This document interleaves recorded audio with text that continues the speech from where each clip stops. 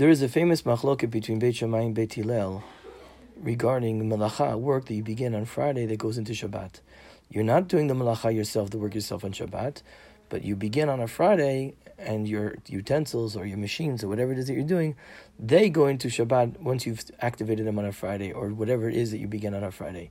According to Beit Shammai, just like a person is forbidden to do work on Shabbat, and a person's animal is not allowed to do on Shabbat, so too his utensils and his machinery is not allowed to work on Shabbat, even if he didn't turn it on Shabbat, he turned it on before Shabbat.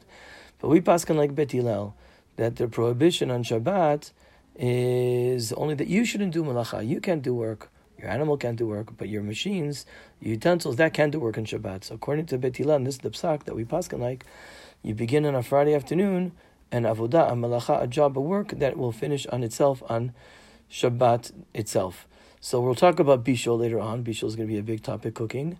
But for instance, fundamentally, if you have something which is not cooked, and you put it on a plata, and you put it on to get cooked on Shabbat, there's certain conditions to be met. Of course, we'll talk about that later on when we get to bishul. But you're allowed to do that because it's going to get cooked on Shabbat. But you did the beginning of the action on a Friday, right? The example that the Gemara speaks about is dyeing.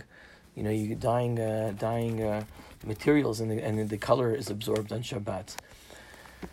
There are many other examples that we can think of that are relevant because of this. For instance, Shon Shabbat. How does Shon Shabbat work? The lights go off and on Shabbat. Why? Because you set the Shon Shabbat before Shabbat. It's not something that you're doing on Shabbat. You're allowed to turn on a sprinkler system to water your garden, even though you're not meant to water your garden on Shabbat. But if you set it to go before Shabbat, then it's not a problem. Certainly if there's heavy machinery in factories, whatever, that they go on through Shabbat because they have to work for a couple of days straight, for any factory owners around here, then you don't have to stop it on Shabbat itself. There is a discussion which is important to be aware of. What happens, the Gemara discusses in a situation that you do you do a job that creates a lot of noise.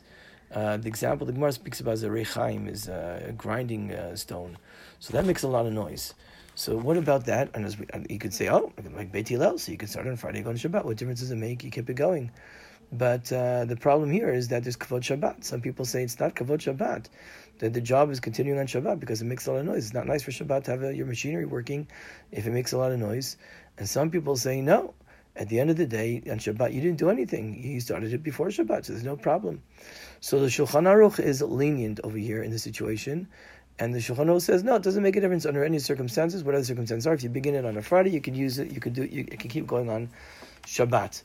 But the Ramah is more machmir. The Ashkenazi psak is more machmir, is more stringent, and he says, you really you shouldn't do something on a Friday, which we're going to Shabbat, that creates a great noise. If there's a hefset, if you're going to lose something out of it, or a tzarech gadol, it's a great need, then only then is he lenient. So the place where this, for instance, would be a classic, I would say, ramification, or something which is more relevant today, is washing machines. Washing machines that make a lot of money. They'll make a lot of money. Washing machines that make a lot of noise, right? So if you turn on a washing machine before Shabbat, so okay, you could turn on a washing machine before Shabbat. It gets washed on Shabbat. What difference does it make? You're not doing it. Oh, but it makes noise. So according to the Shulchan Aruch, it would be permitted, and according to the Ramah, it would be asur. That's what we just said right now. However, the Ramah would be lenient in a situation that is a great need. Like, for instance, this is a classic example. In Israel, a chayal comes home before Shabbat, and he hasn't had time to wash his clothes, and he has to Motzei Shabbat get his clothes together and run back to the base. So this would be Shas HaTzorech. Shas HaTzorech would be defined as something that you really need to do, and here you need to do it because otherwise you won't have clothes on Motzei Shabbat. So even the Ramah would admit that is permitted. The truth of the matter is, I saw a discussion at Chorim, it says the truth is that was old-fashioned washing machines that make a lot of noise. But nowadays, washing machines, we just got about a year ago, maybe more, a year and a half ago, 2 years ago, we got a washing machine that's very quiet. Washing machines today are much quieter. So some people say the Ramah himself would also say lechatchila is permitted because it's not a noisy situation. It's a very quiet thing. So it's not a big deal on Shabbat. It doesn't hurt kavod Shabbat.